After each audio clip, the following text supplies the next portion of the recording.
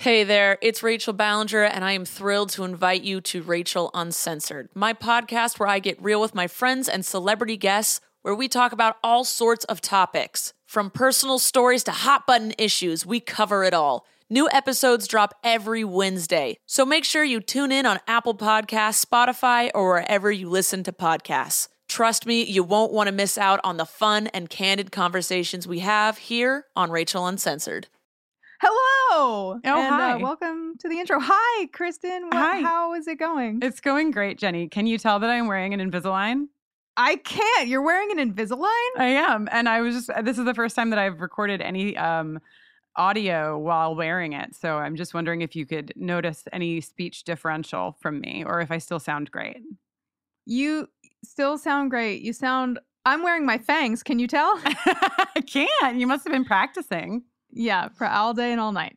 Listen, everybody, we have a pretty big announcement.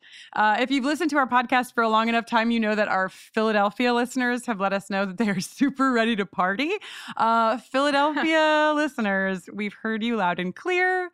We're going to be taping our season premiere episode for season 5, Buffy versus Dracula, at World Cafe Live on September 13th, which is also a Friday the 13th. And yeah, that sums it up, Jenny. I was going to say we're really fucking excited.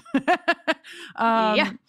Patrons got advanced ticket links yesterday, so you got a little advance access to those. And today, Wednesday, April 3rd at 10 a.m. Eastern Time, the tickets will be available to the public. We made you a bit.ly. It's bit.ly/bufferingphilly. You can also go to the World Cafe Live site and find tickets there. We will let you know. Yesterday's presale moved some tickets, and there are some left for sure. But if you want a ticket, you need to get there pretty soon because we have a feeling that we're going to sell out, and we're going to sell out pretty fast. So Philadelphia, you have already proven yourselves. And if you would like a ticket, get on over there. 10 a.m. today, Wednesday, April 3rd. Pop on over there. Oh my God. Wow. You might be doing some hell math right now and realizing that a live taping on Friday the 13th of September of season 5, episode 1 means we're taking a little break. And your math is correct. We have just 2 more episodes this season. 2 weeks from today, we'll be bringing you the season finale, Restless. And then on May 1st, we will have a very special season wrap-up episode, including some special guests, not the least of which is David Wells, who plays the Cheese Man. I can't even believe, we asked you all to help us think of questions, and 80% of the questions were, what is his favorite kind of cheese? And did the cheese stick to his head on its own? Oh no. So we'll be finding out those hard-hitting answers for you in this interview, but we're really excited to talk to David. And after the season wrap on May 1st, we're going to be taking the summer off in the main feed, but things are going to be pretty awesome in the land of Patreon during that time off. We'll tell you about that in a minute. The live taping of Buffy versus Dracula from Philly will air on September 18th, and then we're going to be back to our regularly scheduled programming, and it's season 5, so buckle up. We also have a few things going on personally this summer, so Jenny, why don't you tell them what's going on with you this May? Well, I'm playing a few shows. I'm playing in Boston and New York and Philadelphia on May 16th and 17th and 18th, respectively. You can find tour dates at jennyowenyoungs.com. And I'll tell you what else. I have this EP that's done, and I'm just putting the finishing touches of getting the artwork done and preparing to prepare for release. I like a 2-stage preparation process. So please stay tuned to me over the summer for news about that release and pre-order and possibly more shows and all the fun things that go around releasing music. Hooray! What are you going to do all summer long? I am going to be co-directing A Camp, which is a sleepaway camp for queer and trans people that happens in June. Very excited to those of you who joined me last year at camp. I hope you're coming back. Can't wait to see you all again. And then also, Jenny, I don't know if you know this, but I'm I'm going to be co-hosting a podcast about the L word. Yes. The first season of I'm joining for the first season as co-host. It's an autostraddle.com podcast. I'm doing it with Reese Bernard, and it premieres literally in just a few days on April 8th. That's a Monday. So it's going to be a Monday podcast, and it runs from April to July. So if you're missing my voice in your ears, you can just listen to me talk about living, laughing, loving, fighting, fucking. I don't remember the rest. Those are all the important ones, I think. Yeah. And if you haven't already, go over and subscribe and join us on this fantastic and horrific journey. bit.ly/landback. It just looks like land back. So bit.ly/landback. Also, I mentioned that we have a super busy summer on Patreon. So if you're in need of Jenny and I, you can also find a lot of treats over in that space, bufferingthevampireslayer.com. Just click on Patreon. I just want to tell you a few of the things that are happening between May and September over there. Jenny is going to be playing 2 online concerts of buffering songs. It's going to be really fun. Yes.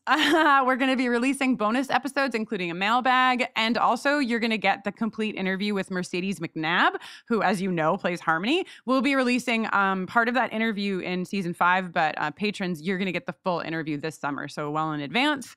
Also, Jenny, you're going to make a special season 4 song, right? For the whole season? Yes, apparently I am. But the whole season, I mean, I don't know how specific you want me to get, but I think it's just going to be a lot of like Riley doing push-ups. I was going to say, like, it's in Adam your control. sucks. So if it's a song that's just you fantasizing about Riley, like, there's nothing we can do to stop you. We'll just have to see what happens. Hell yeah. Also, I'm going to be reading the Boom Buffy comics. So I'm going to be reading the first 2 issues for one Facebook stream. We'll be talking about those. And then we're going to read 3 and 4, which will be released in, I think, just actually really soon. I think it's being released in April. So we'll be reading those together and talking about it in Facebook land. And that's not even all the things that we have going on. If you go over to our website, bufferingthevampireslayer.com, you can also click on events and you can see all of the things happening in the land of Patreon. So, wow. That rocks. Also, while you were talking, I just worked out for myself that rippling abdomen, I don't even like men. What will you be doing later, Riley? Okay, so I'm... Wow, live songwriting in the intro. Yeah. Have you ever? Yeah. The third fragment needs some work, but I'm excited that rippling abdomen and I don't even like men work out together. I'm gonna workshop it some more. It's pretty good. It's pretty good, Jenny. Preview of things to come. Yes, and speaking of things to come. If you want to come see us in Philly on Friday the 13th of September, please get your tickets. We imagine that people will be coming down from New York and up from DC and maybe other places as well, so get them now because there's a good chance we'll sell out. You can use that bit.ly that Kristen mentioned. You can also just go to our website, bufferingthevampireslayer.com, click on events, and all of the information will be there for you. Every time I try to go to the events page without clicking on the events link, I'm like bufferingthevampireslayer.com/events, and it doesn't go anywhere. And I'm always like, what the hell? And then I remember the trick I play now on myself, which is that the link for the calendar is bufferingthevampireslayer.com/JennyCalendar. So, and I forget every time, and then I laugh at myself and my own joke every time. Okay. Also, we have new shirts. If you haven't seen them, Christine Tuna, who designed our logo, drew a reimagining of the logo. It's like, honestly, it's gorgeous. It's the hand and the stake and the graveyard, but it's all like thin lines and beautiful. There's a lot of shading. It's so gorgeous. It looks so amazing on the shirt. It's over in our store. And also when you're over there, you'll see that we added a new sweatshirt because you all love the Girl Gang shirt so much. We added that in a sweatshirt now so you can stay warm while doing your Girl Gang duties. Yes. God, the new Christine design is so great. It really is. You know what else is great? What, Jenny? Tension of a sexual nature and the awards thereof. Yes, we did the nominees live together in the episode, but we had taped it so far in advance that we didn't have the results. But Jenny, now you have them. You have the results. And when I typed the results out, I squealed because it was so close. It's really crazy. exciting. I'm looking at them right now, and whew, I'm fired up. Yeah. Okay, so tied for third place, I guess. This is for the Yoko factor, just in case Oh, you've yes, forgotten. I'm sorry. Season 4, episode 20, Blaze It. Tied for third place, each holding 11% of the vote. We have Adam and Spike, a worthy pairing, and Buffy and Angel. Womp womp. Yeah. Oh my gosh. And then the remaining two matchups, so close. God. One has 38%, one has 40%. And they're both incredible pairings. In second place, with 38% of the vote, we have Spike and Giles. Oh, so close, guys. And in first place, taking home a hulking, well-sculpted trophy for this episode's STAs, 40% of the vote. The victors, Angel and Riley. Congratulations, gentlemen. Yes, the crowd This cheers. episode's STA comes with a special honeymoon suite at your local Sheridan. Angel and Riley will be sending you some hotel keys as well, and look for the trophy in the mail. Thank you. Jenny, I released a book of my erotic novels for Faith and Buffy, and I kind of want you to release a book of fan fiction of just Angel and Riley. I think that there's an audience out there for you. Yeah, that sounds great. The first activity that I pictured them doing together was changing the oil of a pickup truck, Wow. which I guess they'd have to do at night. Like all of their activities would be like kind of farmy, but also like nocturnal. Nocturnal farming. Yeah. It's pretty sexy. Yeah. By the light of the moon. Yeah, I'm there. Yeah, that's what I'm saying. Let us turn the corner from sexy to spooky, shall we?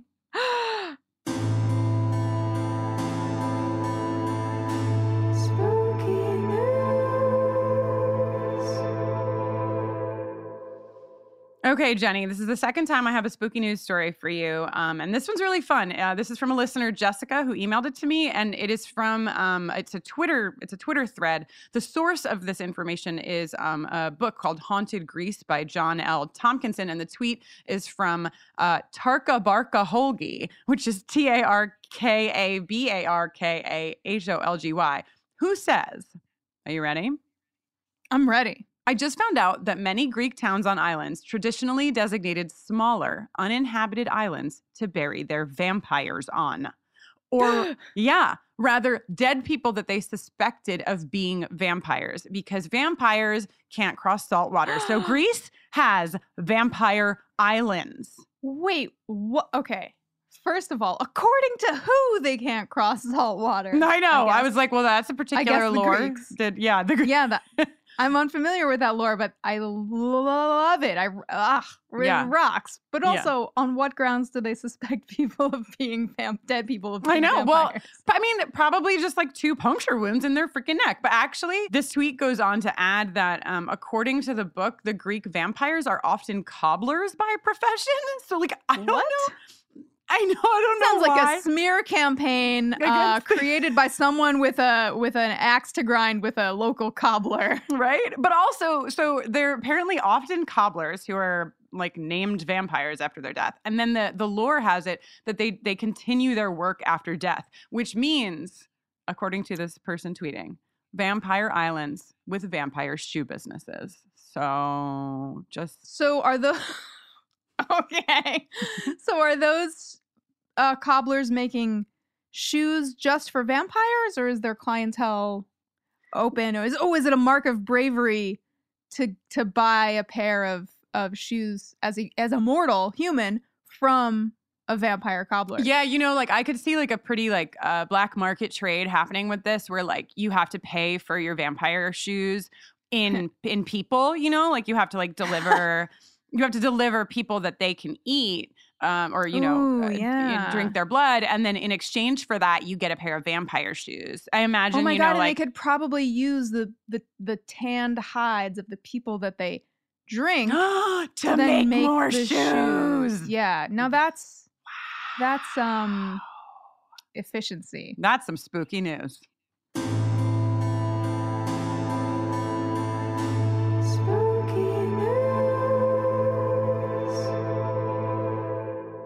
Well, now I'm so scared again, but not too scared to say thank you to Lauren Klein, our dutiful sound engineer, who you can follow on Instagram at Lauren Taylor Klein. Hey, Yeah. Lauren. And we are about to go right into Primeval now. I want to let everybody know, we say it in the episode too, but we taped this episode 2 days after prom in New York City, so we are especially loopy. We hope you enjoy. We apologize in advance, and you're also welcome. Jenny, let's go rip some fucking uranium out of that hard drive guy. Beautiful.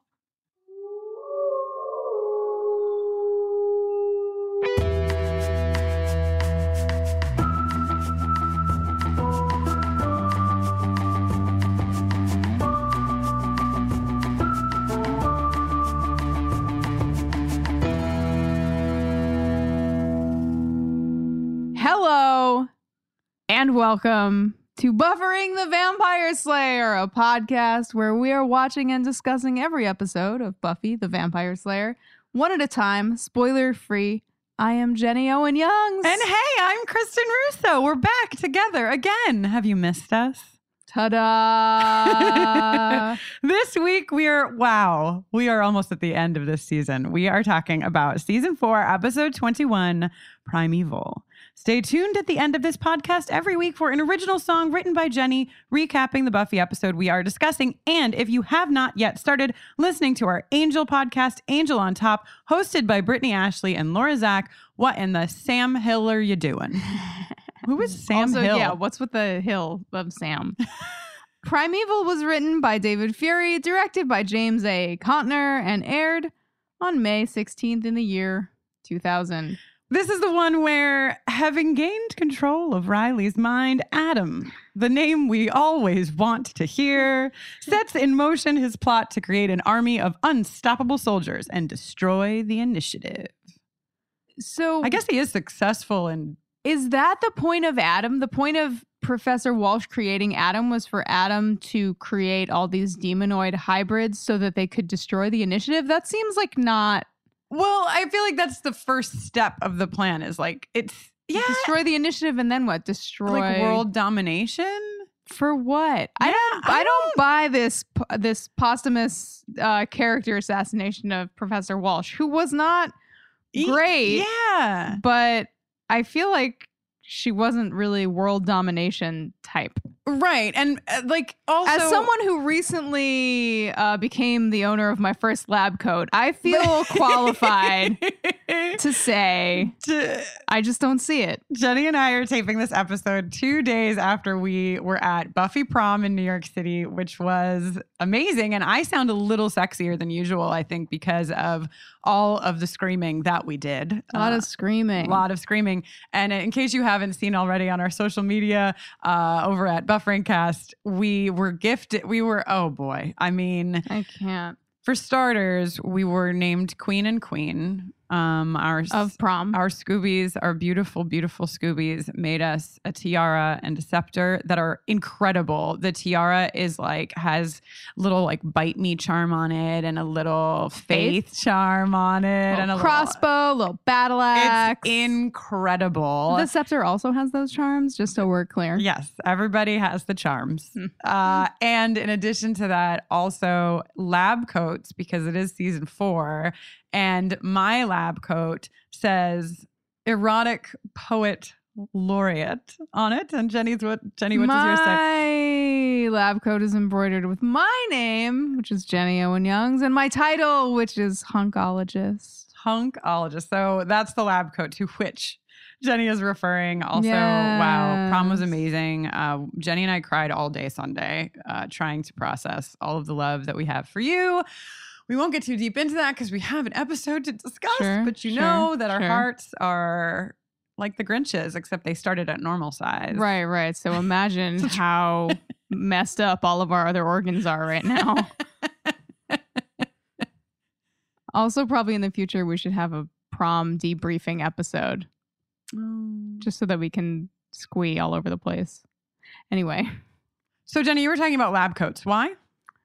Because I have one. Oh, because Professor Walsh. Because science. Because character assassination. Yes, right. Because we don't know what Professor Walsh's actual end goal was. But it does seem, I mean, here's what makes, I would say like Adam is lying or like Adam embellished the plan, you know, later on. But the fact of the matter is that we learn that Riley has a chip in his heart or whatever. Oh my Which like God. I tried to do a little deducing, but I didn't get far enough. But I was like, Spike has a chip in his brain and my Riley God. has a chip in his heart. It's And like who's got a who chip needs courage in there? Uh-huh. like it's like the like if because then I was like, so that would make Spike the Scarecrow, which kind of makes sense because the Scarecrow in Wizard of Oz was like the intentionality of a Scarecrow is to scare the crows away, but he was Right. afraid of everything, and like Spike isn't afraid of everything, but he kind of has to be afraid of things now. Like he's like the vampire that Right. nobody is afraid of. Yep. Which Yep. checks. Yeah. So then I got really excited, but then I got confused. No, because Riley is a chip in his heart. Tin Man, Tin Soldier, classic.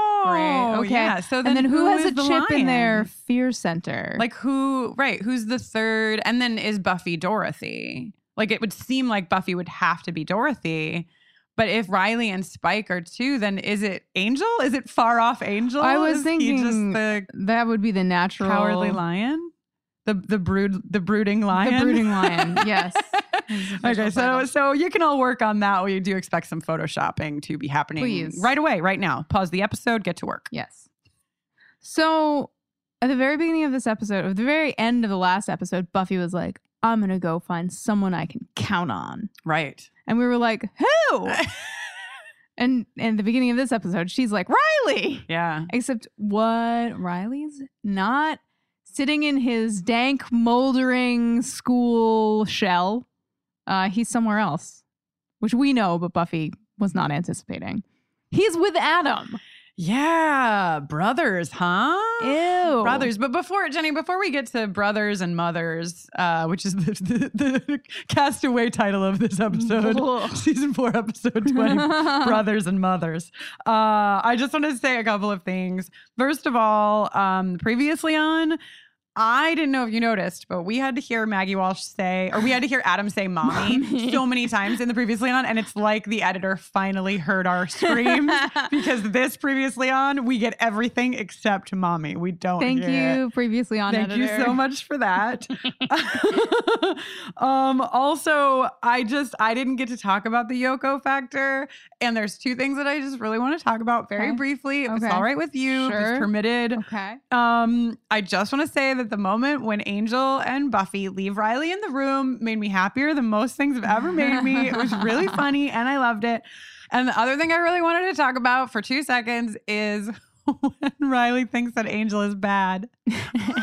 And Buffy's like, no, that's actually That's just regular. That's just regular Angel. Okay, sorry. I just, Okay. You feel good? because I watched the Yoko Factor before I watched Primeval, Mhm, so I got all mhm. jazzed on it. Mhm, mhm. Now I'm ready. Now I'm ready to go forward into the to be continued. I want to say that I love Buffy's studded jacket. I don't know if you talked about it in the Yoko Factor because We did she's not. wearing it there too. But it's like a lady twist on a leather jacket. Jeez. It's like a cowgirl jacket. God. But the core of this episode, really, and the last episode, is something that Buffy repeats, I think, in the previously on, which is this is why there's no ancient prophecy about a chosen one and her friends. Right. The core of this whole thing is really, and we're gonna, I would imagine, probably spend the bulk of our time talking about this, is us seeing the Scoobies come together in a way they never have before. Hooray. It's very special. Yeah. But first, brothers and mothers. Dude, Maggie Walsh also implanted a behavior mod chip in Riley. I mean, we've already mentioned this, but like, Yeah. I just don't buy any of this. Yeah, so season 4 has a lot of really great things, but I think it also has some weak spots. Adam, I think we've been clear on No, you don't. as the facts able weak spot of season 4. But also, right, like I don't really buy that Spike would be allying with, is that how you say it? Allying, being an ally. Oh my God. Keep going. I don't think Spike would be teaming up with Adam the way that he is, because it's just like a bunch of verbal promises. Like he's trusting this like Frankenstein monster to take the chip out of his head with his long fingernails. Like what the fuck? Well, I think Spike is a survivalist above all. Sure. And Adam is currently the beefiest beef stick in town. Wow, you're gonna make a graph to go along ranking the beef factor of all of our dudes.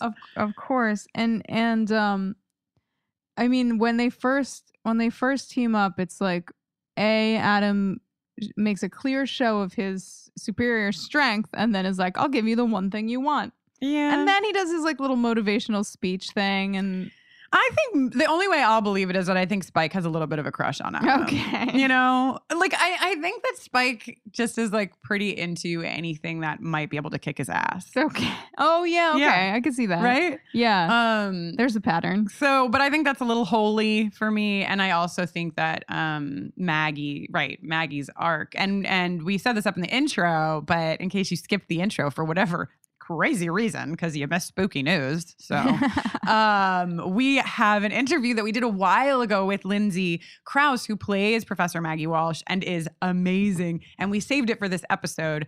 So we're going to get to that pretty shortly. It's very, very exciting. Yeah. So Adam runs through the basic commands for a Labrador Retriever. Sit. Stand, quiet.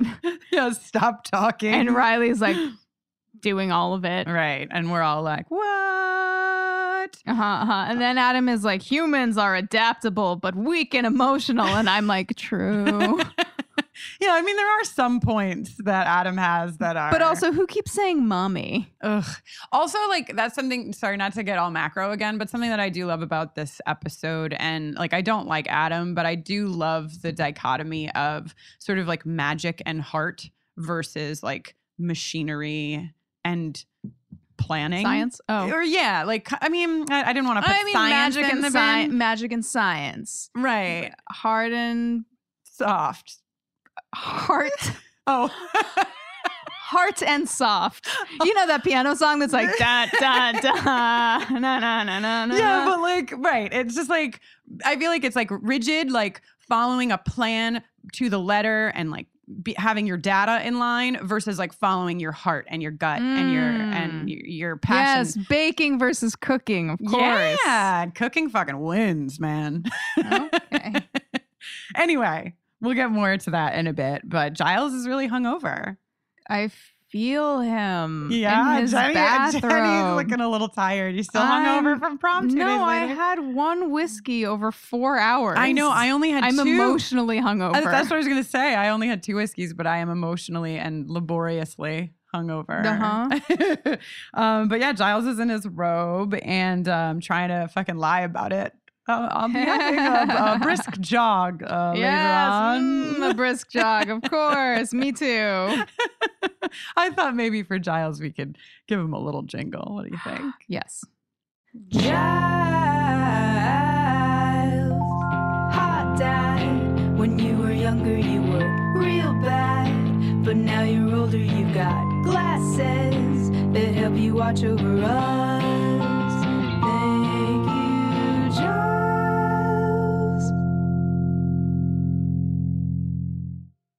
Also, we find out that Adam's like end game for getting Buffy into the fight is to achieve maximum carnage.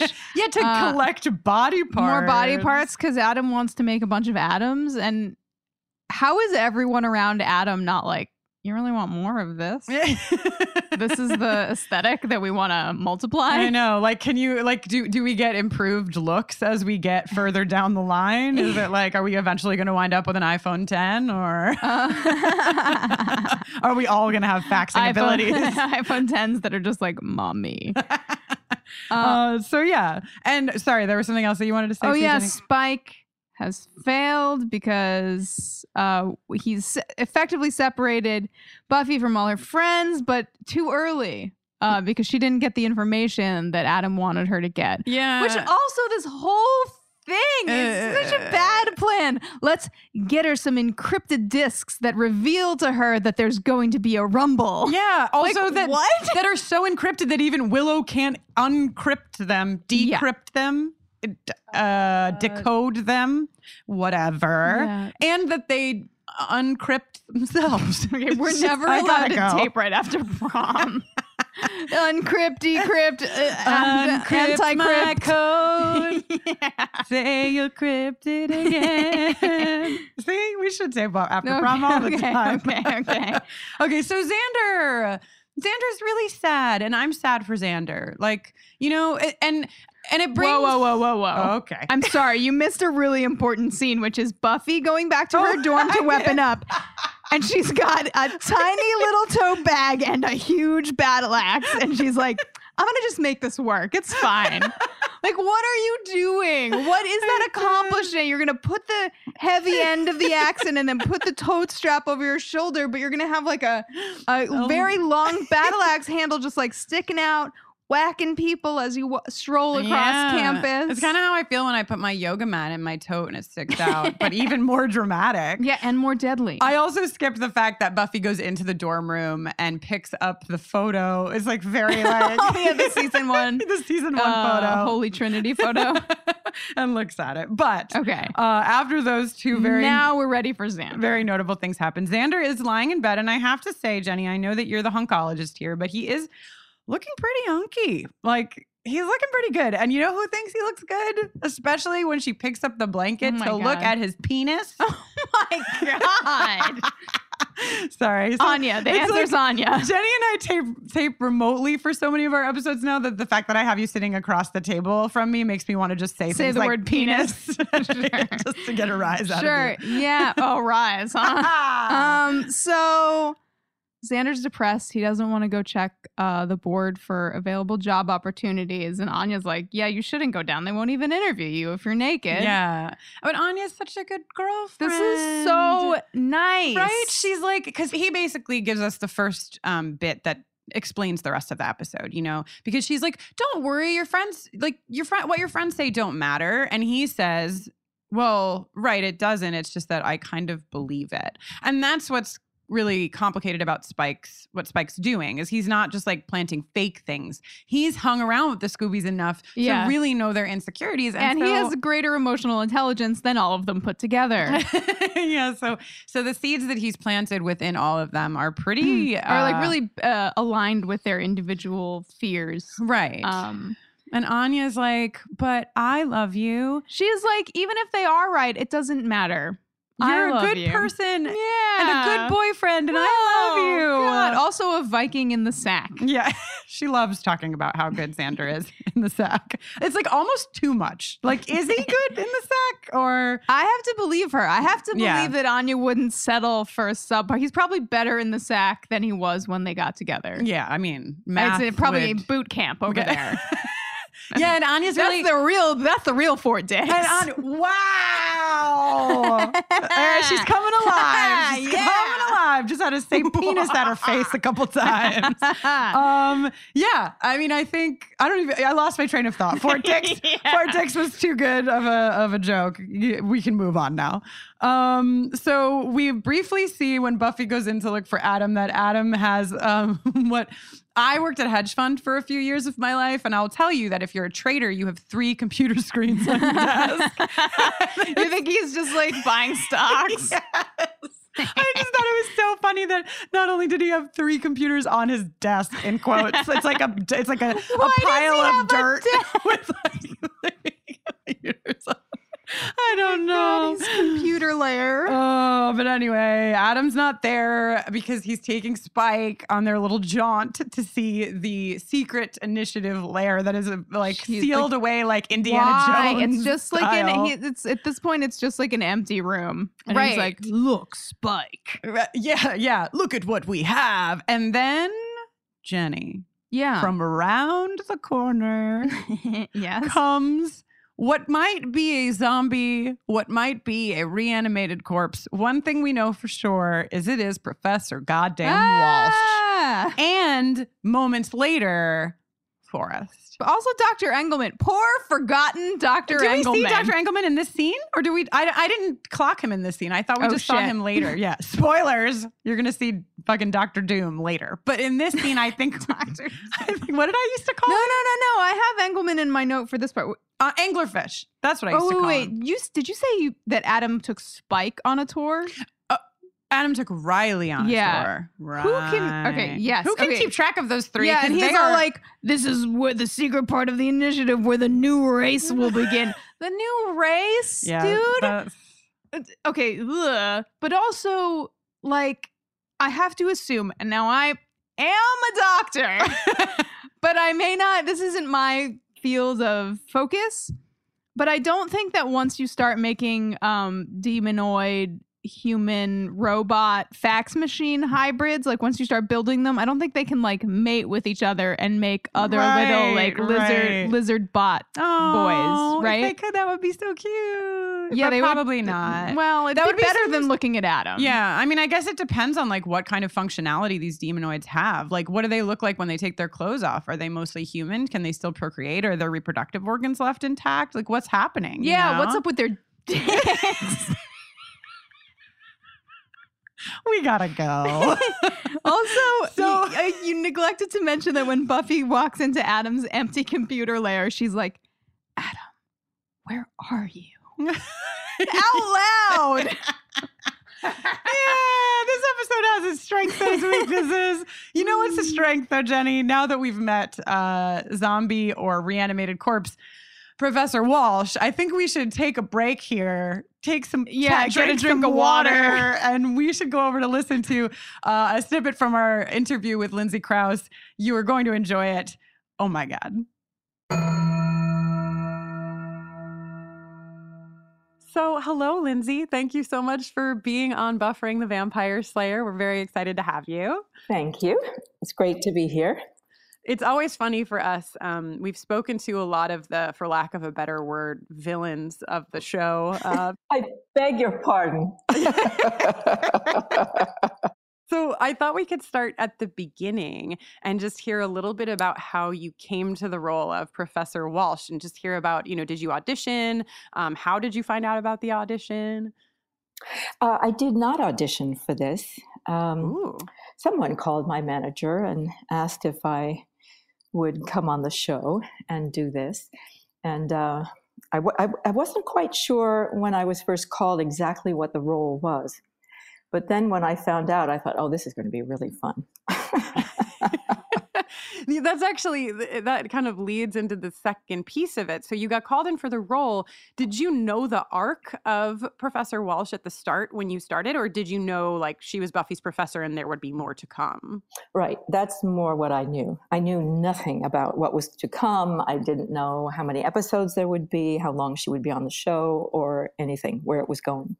So you just knew you were playing a professor who also went by the nickname Evil Bitch Monster of Death. Yes.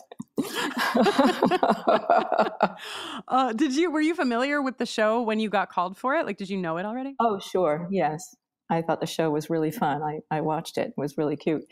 And I have to say, being called the Evil Bitch Monster of Death, there was a day after I'd been on the show for a while when I took my young daughter into the orthodontist. And it was very early in the morning, and we came up to the reception desk, and there was a pair of twins who were the receptionists in this dental office.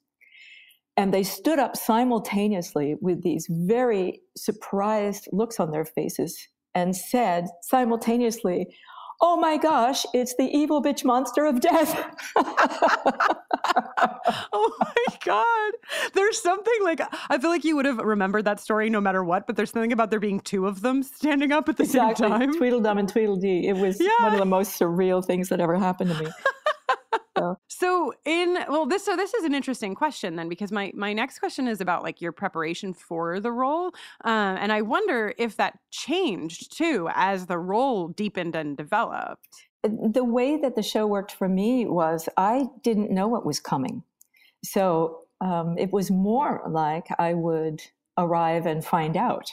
or I would find out only a few days before I was going to shoot. So it wasn't as if, I was able to have a meeting and sit down and we were going to talk about how this was going to play out. As a matter of fact, at one point, because I had children, because I needed to plan my life a bit, I went to Joss and I said, can you tell me what you think is going to come, or, how long this interaction is going to go on with Buffy and whatever. And he said, oh my gosh, we have the most incredible thing that's going to happen. I said, oh, that's fantastic. He said, we're going to kill you. And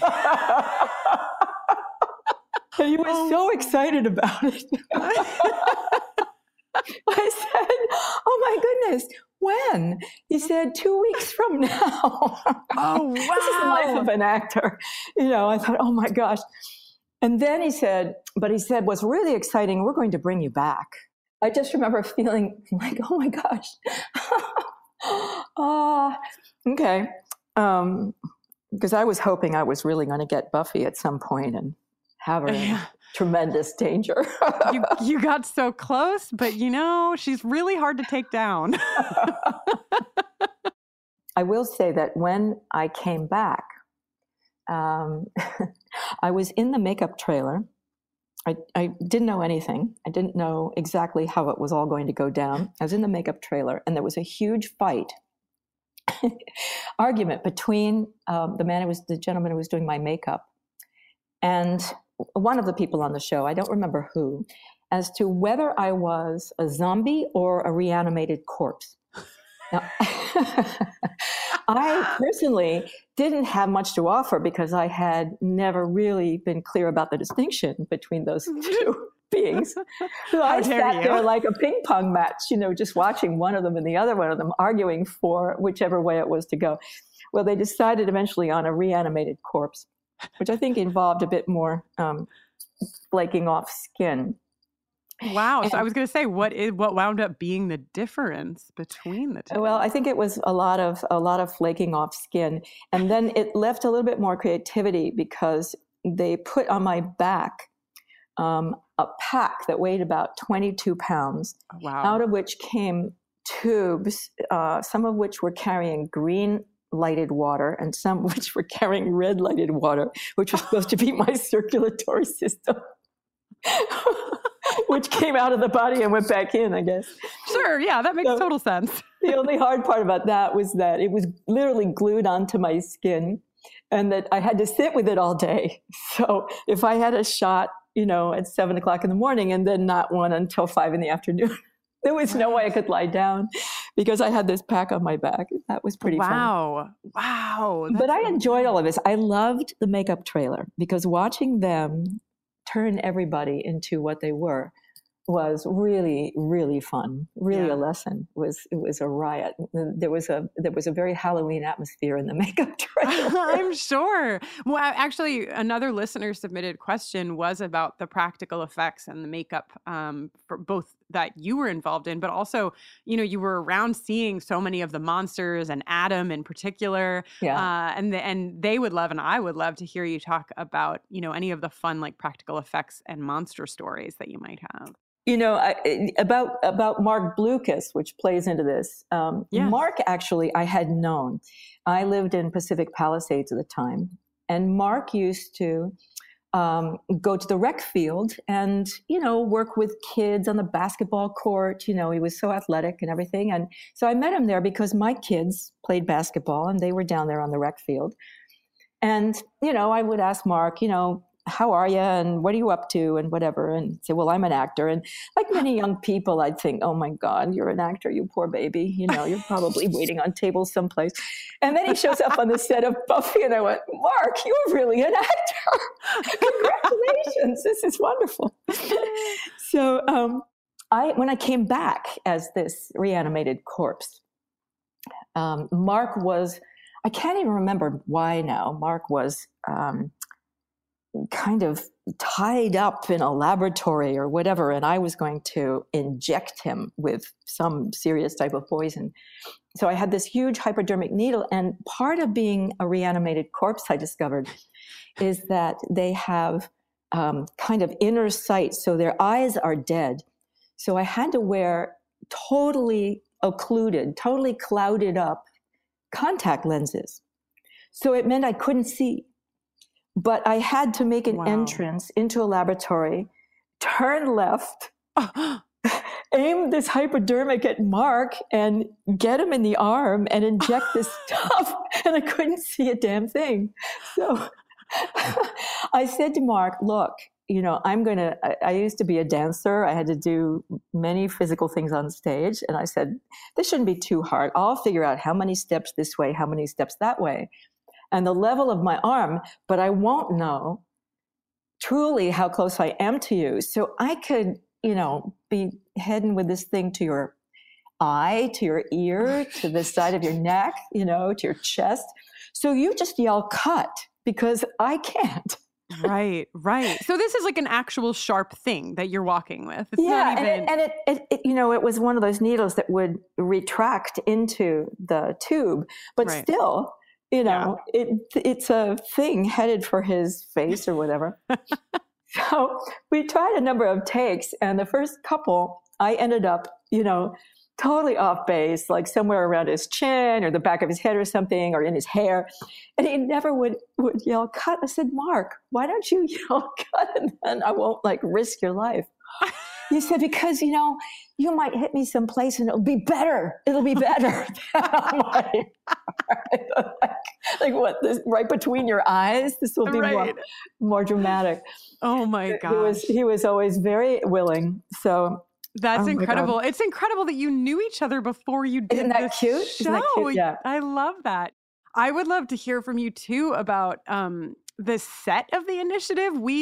We refer to the initiative set as the tinfoil basement because it's just literally so much tinfoil. And so I'm wondering what it was like to work on that set and if you remember seeing it for the first time. I do. It was really extraordinary. I just thought, oh my God, it's amazing what people put all their efforts into. And it did. I mean, it was so much fun that way, actually, because I'm a creature of the theater. I come from the theater, and in the theater, there's so many simple things that you use that will stand for something else, and it's part of the fun. Right. And it's like the pack on my back. It looked like, two teenage kids had made it. And it was just great. It was fantastic. I loved it. Is there anything else about your time on the show that you wanted to share with us that I didn't ask you about? I think just that I was grateful for the time that I had on the show. I think that Buffy was, like many great television shows, a very special iteration of what television can be. Mm. And I think the commitment of all the actors that were on it, the lovely, lovely cast, the superb direction, the fun of it, the adventure of it, was a really nice relief from cop shows and lawyers and judges and other parts that I tend to play on television. And I had a good time. So I was grateful, and it's a nice memory. Well, we had a wonderful time with you as well. Thank you. So much so. Thank you for being our very favorite evil bitch monster of death. There will never be another.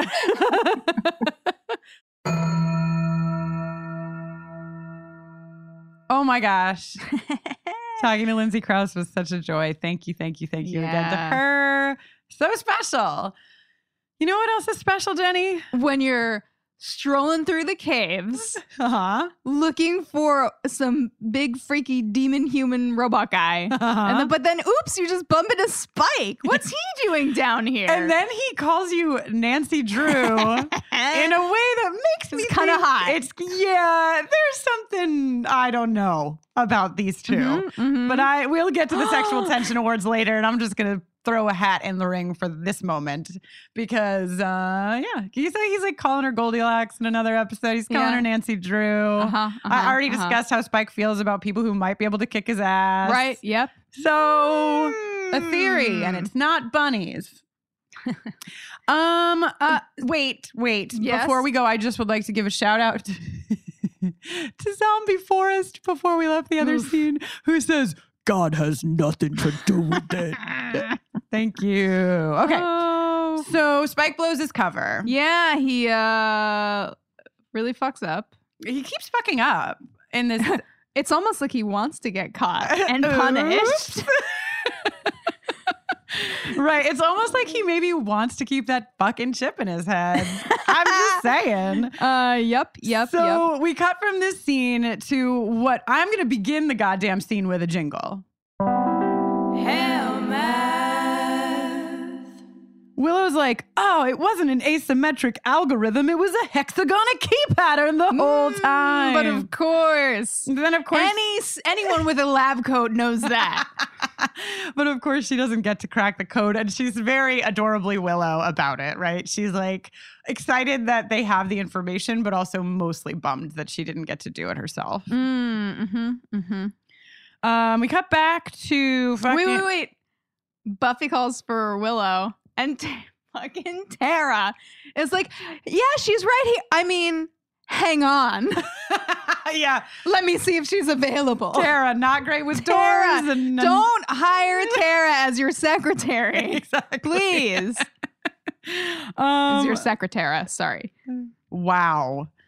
So please go on. So we go, there's just a little bit of, this is a rough episode for sexual tension in general, but I do think that zombie Forrest, dude, is like really hot for something, and I can't really figure out what it is. Yeah. That this next scene, he's like, you're wrong, man. I am surging with life. And we sort of learn here that what this is interesting. It's almost like Adam is making like servant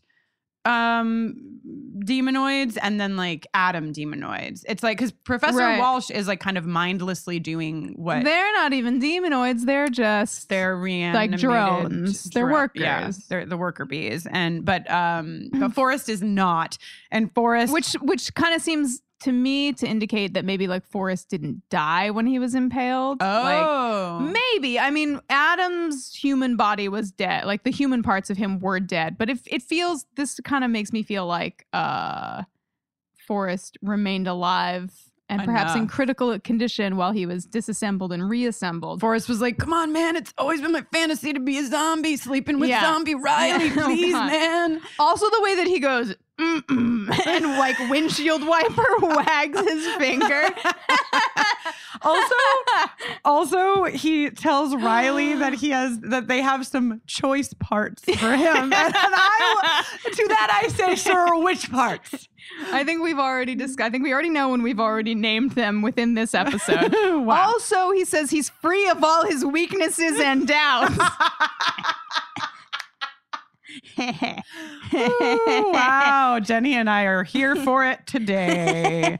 He then tells Riley to be a good boy, or maybe Adam tells him to be a good boy, or maybe Professor Maggie Walsh says that. Somebody tells him to be a good boy, and then she gives him a shot. And then we go to campus where we have this summoning circle of Scoobies, right? Where Buffy is sort of saying like, hey, who told you the information that pissed you off? And everybody sheepishly is like, it was fine. Like, got us again. He's such a naughty boy. What a villain. So they all find out that Spike got them. And of course, they don't feel better because as aforementioned, these things are real for them and they're thrown off. And what I kind of like about like how this conversation happens throughout the episode is that they're not talking about like they've been feeling off for a little while. Like they really are all like, hey, this whole season has kind of felt like we've been getting off track as Scoobies. And like, you know, Willow later talks about like, well, it was our first year in college, which is crazy to me. When I watch episodes from season 4 at the beginning, I'm like, oh my God, that like we started, it feels like 400 years ago when you think about the fact that when we started the season, they were just beginning college, you know? Yeah. Anyway, we'll get more into it in a bit. Spike is working for Adam. They figure that out. The discs included plans about Adam making his cyber demonoid army. Yes. Do you think those discs were ever in his chest slot? Yeah, do you think he shits them out? Like, how does Adam eject those discs is what I'm wondering. But also, I don't want to know. Also, the initiative cells are just overflowing with demons, yeah, which prompted me to try to come up with a portmanteau that would... did you say a portmanteau? Yeah. Is it a portmanteau or a portmanteau or portman? Okay, so I covered this with Rishi, and the proper vowel sound is O at the end. but it's portmanteau. Portmanteau. I've been practicing in the mirror. So I tried to come up with a Trojan horse demons portmanteau. And what I'm going to tell you, I didn't spend very long on it. So I'm going to invite everybody else to come up with better ones and send them to us. But mine are just to get you started. They're so bad. I mean, they're not even portmanteaus. They're portman phrases or something. You know, because it's 2 words. They're the poor man's portmanteau. Exactly. Yeah. So on one side we have demon horse, Trojan horse, demon horse. I said they were bad. Wow. This is just to get it going. Yep. And Trojan orc. You're welcome. Oh, great. So, I don't think orcs exist in the Buffyverse, but they're like kind of demonic. Okay, Trojan orc. It's not bad. I think our listeners will do better. Bad, but sure. I just didn't have a lot of time. Yeah, that's great. Call to action. Also, the one thing I want to talk about before we go to the next scene is Xander saying, "Does anyone miss the mayor? Just wanted to be a just snake. Wanted to be a big snake." And to which I think we all say, "Yeah, we all fucking miss." Today's episode is brought to you by Regal Cinemas. If you're anything like me, you deeply enjoy going to the movies. Going to the movies is probably among my top 3 all-time activities. I love seeing films on the big screen. I also love being around other people who are watching the same movie with me at the same time. And of course, I love eating giant buckets of popcorn. If you feel the same and you like going to the theater, Regal Unlimited is something that just makes sense. Regal Unlimited is the all-you-can-watch movie subscription pass. It pays for itself in 2 movie visits. You can see any standard 2D movie anytime, no blackout dates, no restrictions. When you want to watch a movie in 4DX or IMAX or RPX or ScreenX, there's so many ways to watch movies these days. Your Regal Unlimited membership gets you into those premium experiences at a reduced cost. And with Regal Unlimited, you don't only save money on the tickets, you will also save on your snacks. And as previously mentioned, I love snacks. The only thing that can make me love a snack more is saving money on buying a snack. Members get 10% off of all non-alcoholic concession items with membership.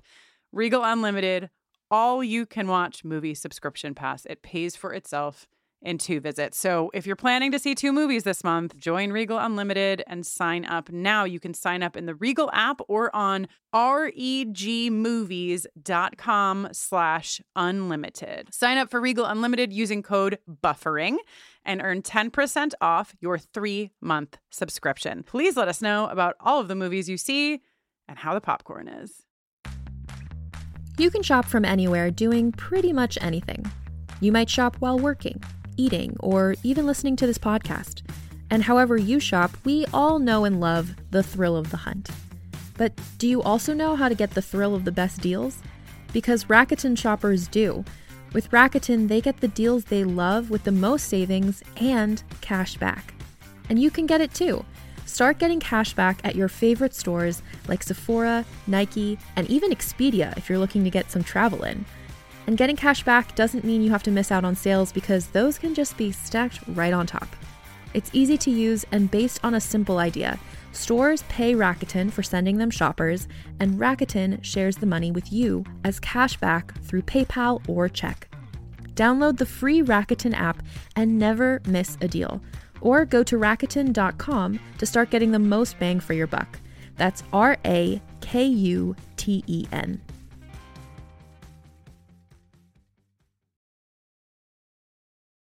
The mayor. We all wish that we had the mayor right now, but we don't. Adam is using some chunk of his demon self that can sense things, and he says, "She's coming. I can feel it."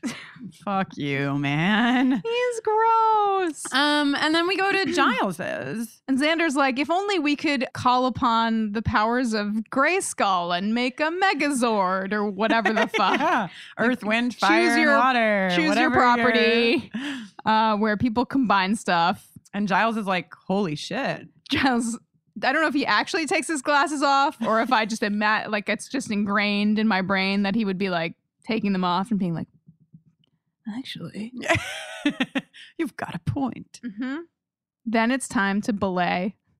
Yes, I wrote Jenny in my notes. Ha ha ha ha. Belay on. I also wrote belay on in So my I said notes. the right thing.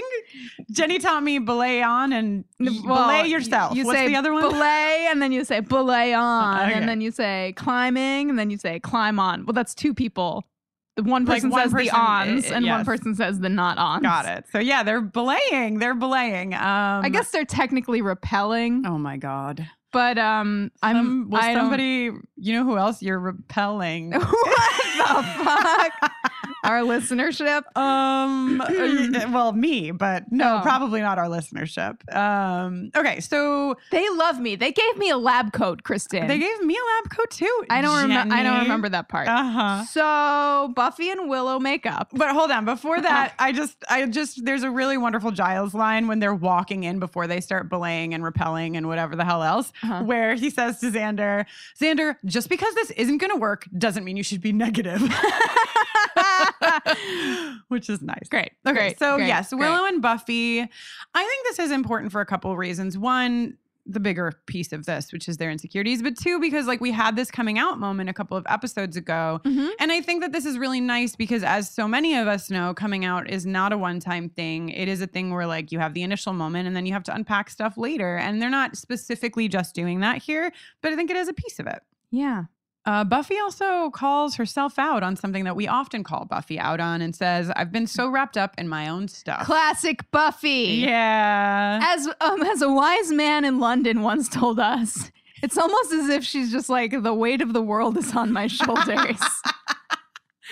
Which is actually what Willow kind of says. She's like, well, your stuff is kind of important. And Buffy's like, well, actually, I mean, Riley, you know. And then Willow is like, also, I was keeping secrets too. But I wanted to tell you, but I was so scared. You know what we should talk about for a second? Because we haven't had a chance to. We shared it on social media. But when Kate and I talked about New Moon Rising, we were like, wow, this coming out moment was so powerful. Like Marty Noxon just knocking it out of the park. And like, Wow. yeah, I've been sitting on that one for a while. Wow. And then we learned from you all that Marty Noxon has two moms. And then Marty Noxon tweeted at us to be like, yeah, my two moms just celebrated their 40th wedding anniversary. So anyway, I think that Marty Noxon's input into this show as the child of two queer women or lesbian women, I don't know how they identify, is in like why we get some of this really powerful stuff that does seem just so informed. That yeah, Willow was scared to tell her best friend because that's scary. We get it, Will. Okay, they love each other. They hug. Xander comes down. They hug Xander. And Xander, this is nice, right? Because like Xander can often make things like womp womp and be like, hey, look at these two ladies hugging me, and one of them's gay. And like he doesn't do that here. He is just like, oh man, my pals. And then he's like, Giles, get down here quick, man. This really sweet thing is happening. Yeah. Okay, so then And they probably open the elevator doors, and the initiative is waiting for them with guns. Yes. And Spike has failed Adam once again. And Adam's like, take his head off. Yeah, Adam suddenly becomes the Queen of Hearts. Yeah. Off with his head. Spike does a move that is high up in my ranking. Takes his fucking cigarette and puts it out in Forrest's eye. I mean, I don't love the eye thing, but I love Spike using a cigarette as his weapon. I think that's pretty on brand, sure. And pretty Sure. pretty great. I also really love what happens to Forrest's burned eye. It like loses Just its color. milks over, which is not, I think, what would actually happen if you burned an eye with a cigarette. Please don't try. No, imagine. Let us know. No, I would like to know from our scientists though. Like, is there any scientific? What the fuck? What? Oh, that you're a scientist now That's because you have a right. fucking lab coat? Yes. Okay, well, if you're a scientist that earned your lab coat in ways that are not talking about Buffy the Vampire Slayer and hunks, I would love to know if there's any truth to color coming out of an eye from heat. Like, is that a thing or is that just it's probably just an effect. Okay. We're into a segment of the show that I believe can start off with a jingle. The patriarchy!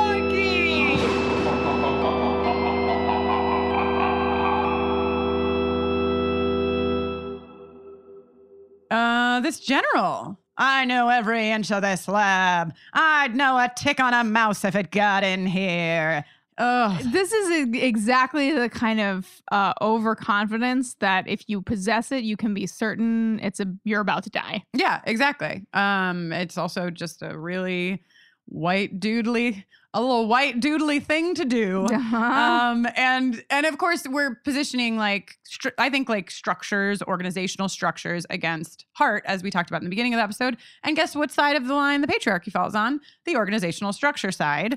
And it doesn't get very far. And Buffy, to her credit and their credit, they're really trying to help here. Like they're really trying to be like, dude, can you just stop with the patriarchy for a second and like listen to us, because you don't know what you're talking about.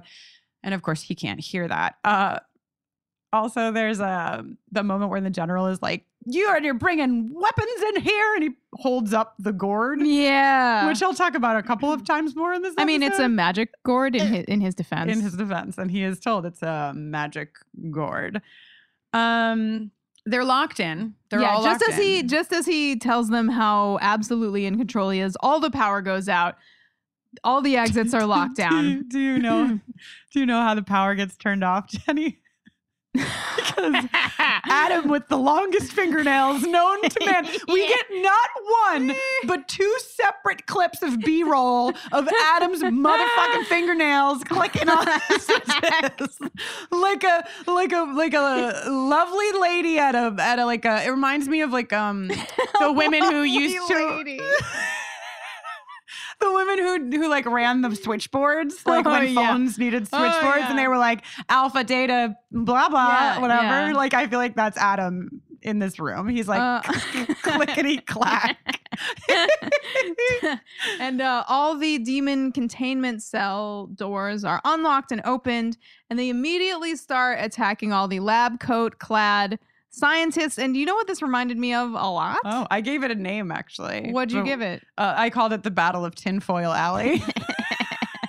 What did it remind you That's pretty good. It also reminded me a lot of Cabin in the Woods. Oh, sorry, I got ahead of myself. Yes, the release of the demons, totally. Yeah. If you haven't seen Cabin in the Woods, now is the time to watch it while you're watching season 4, because certainly so much of some of the pieces of Cabin in the Woods were pulled directly from. You were like, what if we had a budget and no Adam, and also some like totally different ideas about this, but also just like a few of the same ideas. It's a great movie. It's kind of like how Chicago was a great city, but then it burned down, and they were like, let's do it even better. And that's why Chicago, like, you get alleyways for your garbage. Yeah, it's very like organized, your city doesn't and nice smell bad like New York. Great metaphor. Also, Chris Hemsworth, before he was famous, is in Cabin in the Woods, and he looks great. You just want to use your lab coat right now? Yeah, I've got my lab coat. I've got my title. It's before he got all Thor jacked up. So like he's like a lean hot. It's pretty good. Also, it's not a big deal, but my friend Kristen is in Cabin in the Woods. So whatever. Also true. Okay, so Battle of Tinfoil Alley. My favorite moment. No, I have 2 favorite moments in the. Oh, you have a little sentimental face on though, Jenny. What do you, go ahead. Scooby set up to do their spell, and Xander's like, I still don't like you going in alone, and Buffy's like, I won't be. Yeah. No, that's very, I know. I want to talk about this whole thing because it's pretty massive. But can I tell you my 2 favorite moments from the Battle of Tinfoil Alley that are not sentimental? Please. Okay. One is the clip of what I call the snake man. There's just like a man like climbing out of the tinfoil pit, and there's like a weird snake-like tentacles wrapping around him. You know, I would go like octopus or squid because a snake is just kind of a line. You're right. It's tentacles. It's many snakes or tentacles. If you could see the knowing, the I know how to identify weird rope-like shitty special effects as tentacles. Jenny Owen Young's face that I'm getting right now. My other favorite moment from the Battle of Tinfoil Alley happens later, and it's when the Scoobies have to go through the Battle of Tinfoil Alley to get to the room where they set up to do their magic. And it is because if you go back and you look at them while they run through, Giles is clutching the magic gourd. Holding it. He's holding it so carefully, running through the battle because they fucking need that gourd. Yep. So one thing I want to say is that Willow uses the electrical grid before they get to the secret little place to do their magic to find the secret lab, which I find incredibly hot. Mm-hmm. And I'd like to play her jingle. Who knows knows the square root of 1225. Willow, who's gentle of heart and nimble with a hard drive. Willow, Willow, Willow, Willow. Okay, so now we're here in Sentimental Alley, Jenny, where your face got us a little earlier. But yeah, she's not going in alone because they're doing this pretty crazy spell that makes Buffy a vessel for not only all of their powers, but also the daughter of Sanaya. Is that how they said it? I forget how they pronounced it now because I wrote it. I don't remember. But the First Slayer, they're calling upon the powers of the First Slayer in addition to Spiritus, the spirit, who is Willow. You're going to laugh at me? Yeah. You're going to laugh at me while I try to pronounce these words? Oh, such a supportive pal. Animus, heart, which is Xander. Sophus, which is mind and Giles, and Manus, which is hand and is Buffy. And this is, we're a spoiler-free podcast, so we haven't talked about this sort of like demarcation of the Scoobies yet. It's kind of the reason why I'll be trying to convince Jenny to go through the series in an entire other time. But no, I mean, there's so many times already in the series where we've seen them play out these roles, and we haven't called it out because we didn't want to spoil this moment where they really do underline it for us, what they're bringing to the table. And of course they all bring multiple things to the table, but if we're going to distill them down to their essence, this is really it. Yeah. But everybody has a function, a place for everything in its place. We're stronger together. How am I doing? You're doing great. And well, yeah, right. I know. That's what I was going to say. We'll get to some more sentimental stuff like as they really do occupy Buffy and the fight begins. But before that, there's a couple of fucking ridiculous things that I think we need to talk about. Oh my gosh. Buffy finds Riley. Riley can't talk to her. Oh my gosh. She sees the zombies / reanimated corpses. Adam's like, he can't talk to you. He's not programmed to. And then he's like, Forrest, kill Buffy. And then Riley is like, Buffy. We start to see him take a little bit of control of himself. His so he can say eyes. Buffy. Yeah, his eyes are just like all wild. And Forrest says, shut up and watch me kill your girlfriend. The things that make Jenny giggle like a lady are really great. He's so stupid. Oh, I Forrest know. is so stupid. Forrest is pretty stupid. Also like the response that Adam has to Buffy makes me fucking die. Where she like walks in and he's like telling her that she's gonna do a bunch of shit, and she's like, I don't jump through hoops. I don't play your game, man. Is basically her message, and he just goes, oh. Kill her. Yeah. He's like kind of intrigued, and he is like, even as he's dying, like even as the fight is getting more intense later, like what I hate Adam, I hate everything about Adam, but one thing that I'm kind of into about Adam is that like even as he's gonna be destroyed, he really is a seeker of any kind of knowledge, and this is not a knowledge he learned in any of his books. So he really is like, what is happening here? I would like to learn. Yeah. Then Are you going to talk about the arm? Is that why you're laughing?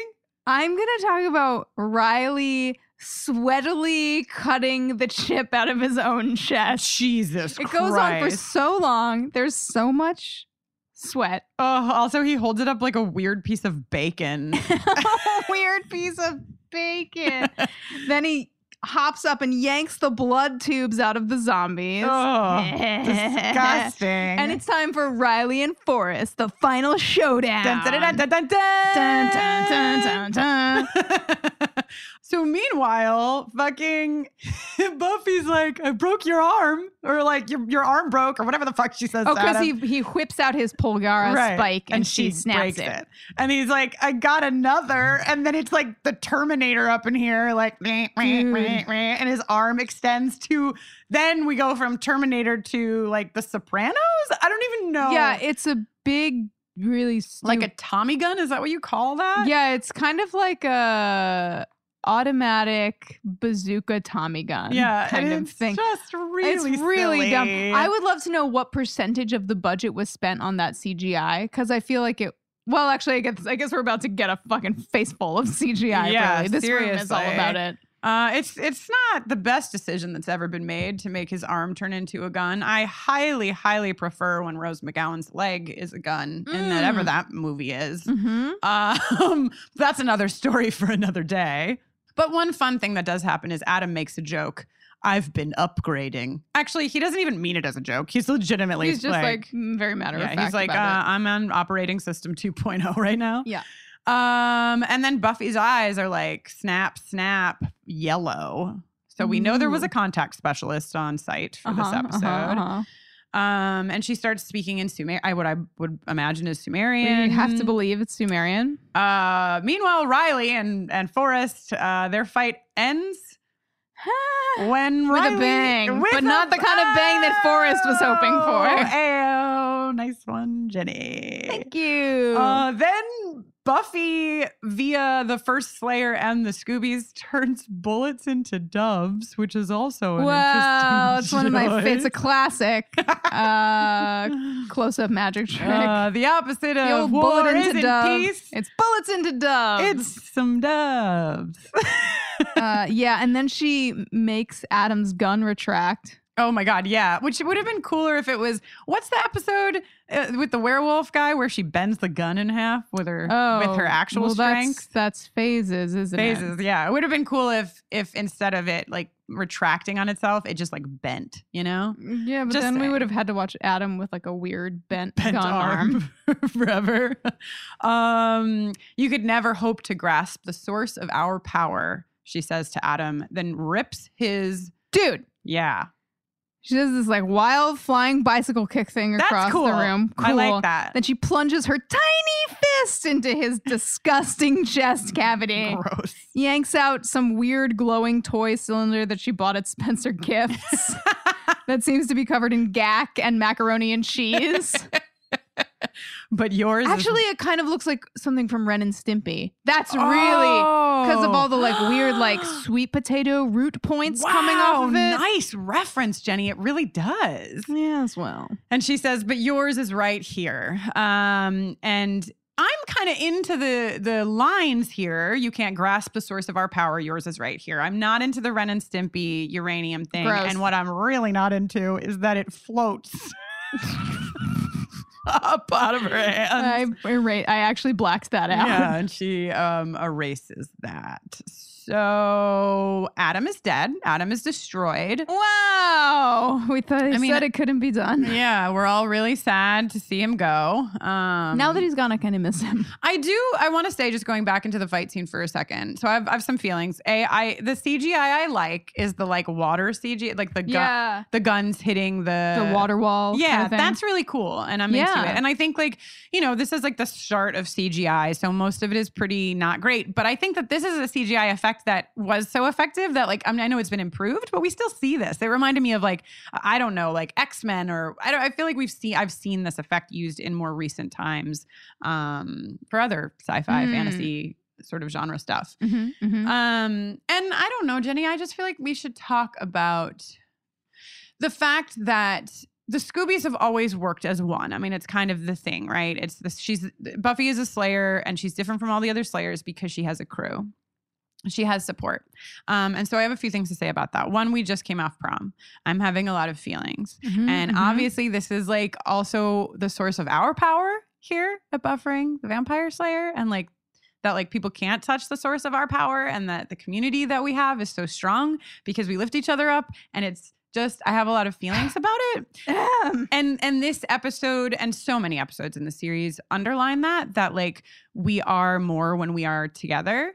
We are more powerful when we work as a team.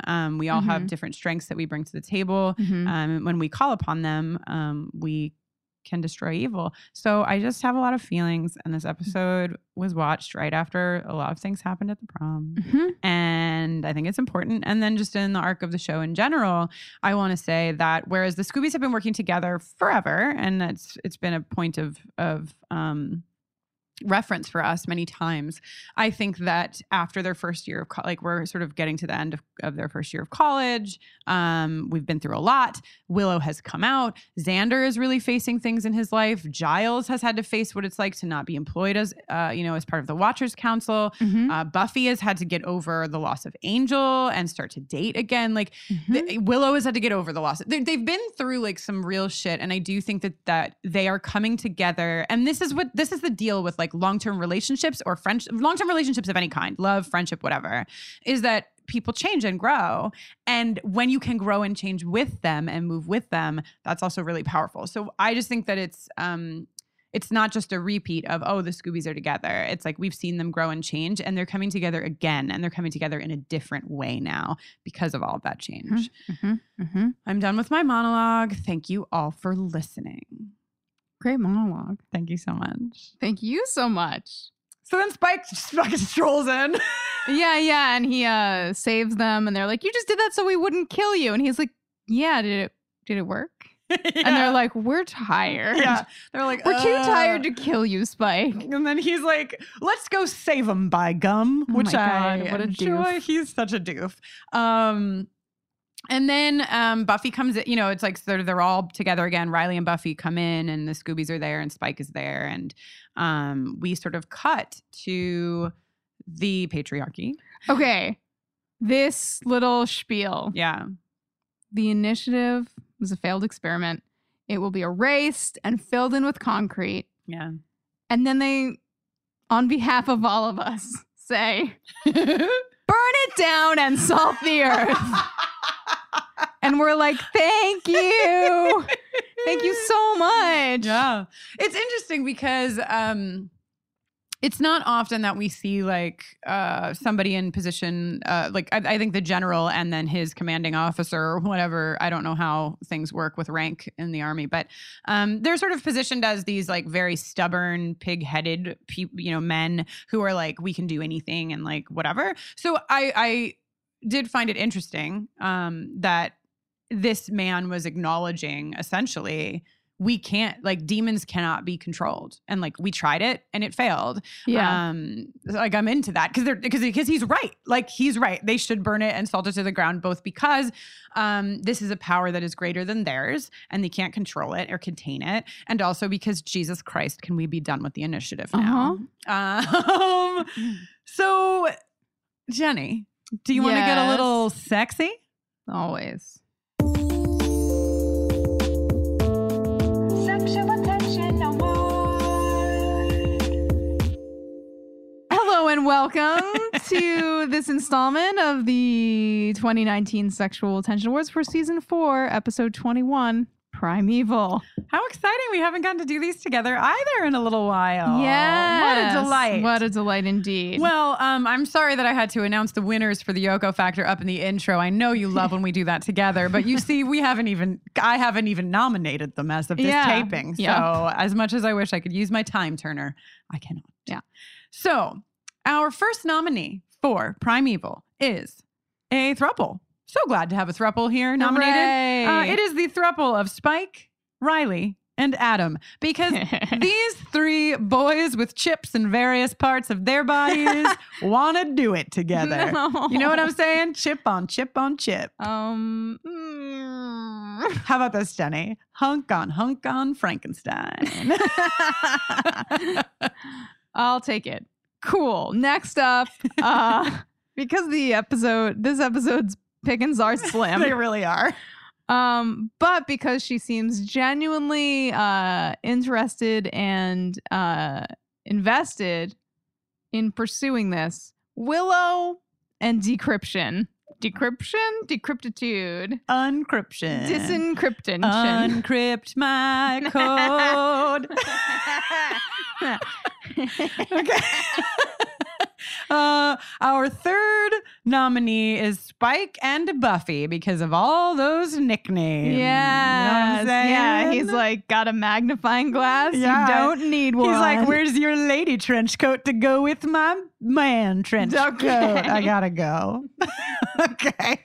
And our last nomination. Of course.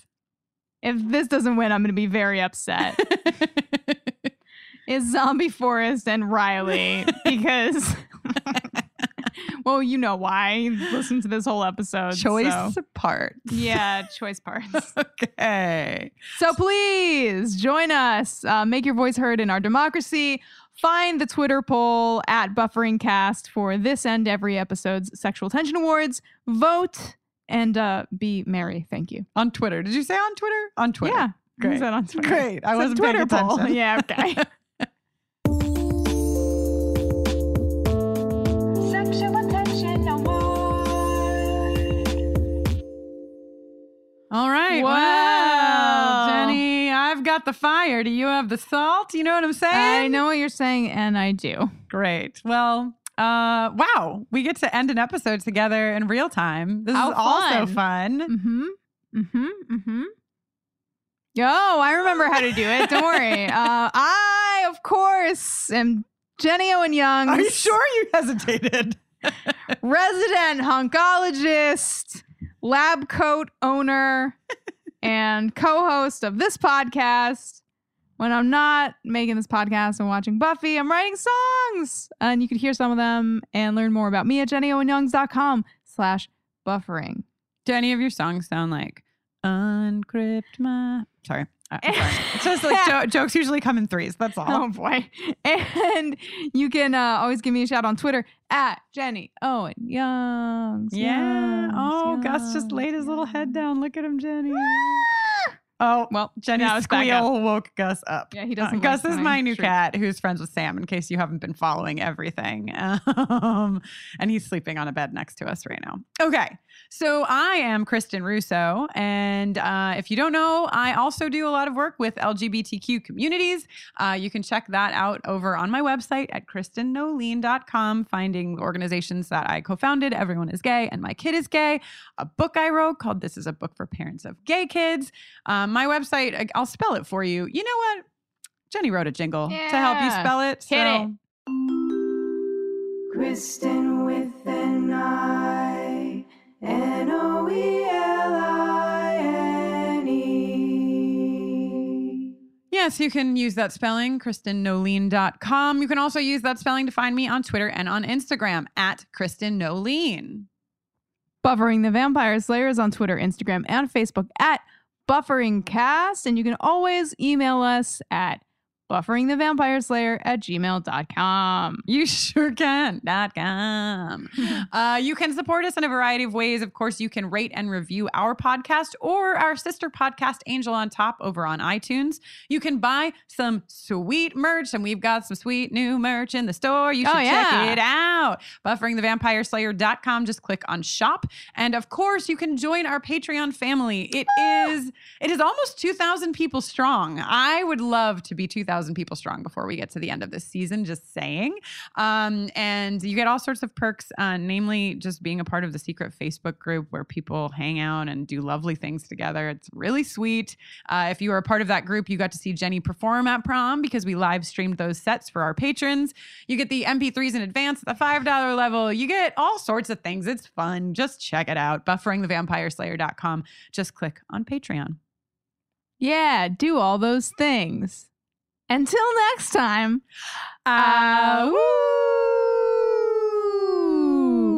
Burn it down and salt the earth.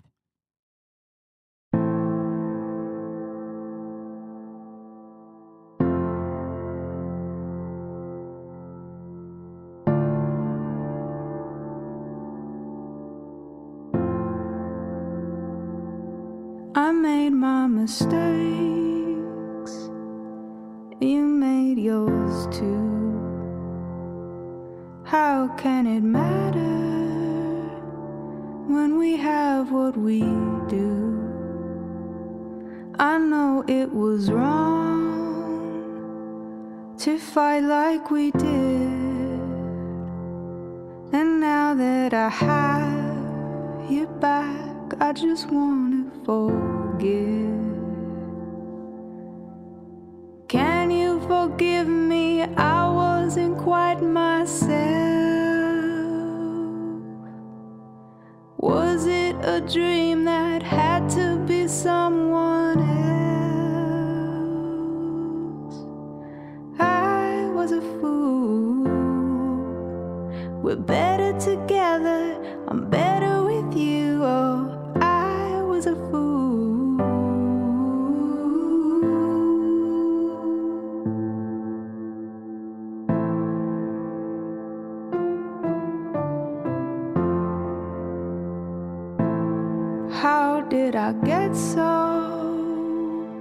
far out of my head.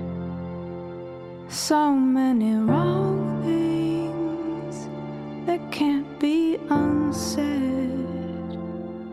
How could I let go for even a blink of my hope and my anchors, my everything?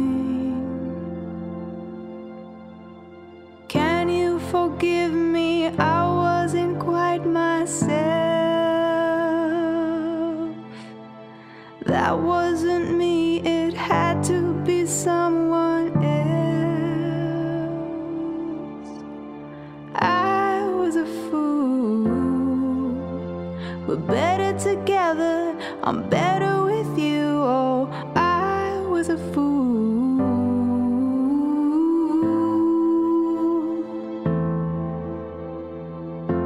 The hand and spirit, heart and mind. I need you all to win this fight. I was a fool. We're better together, I'm better with you. Oh, I was a fool.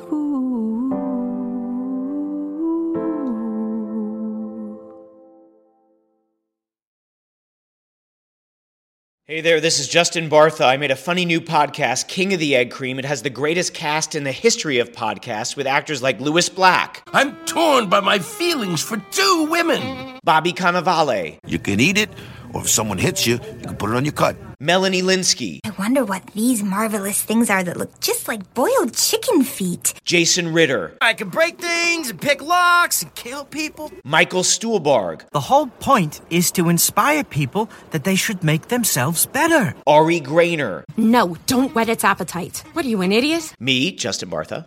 That's not just any egg cream, that's a Lemke's special. And all narrated by the hilarious Richard Kind. This is the story of Harry Dalowitz and how he rose from nothing to become New York's King of the Egg Cream. So if you like funny true stories, come listen to King of the Egg Cream, available wherever you get your podcasts.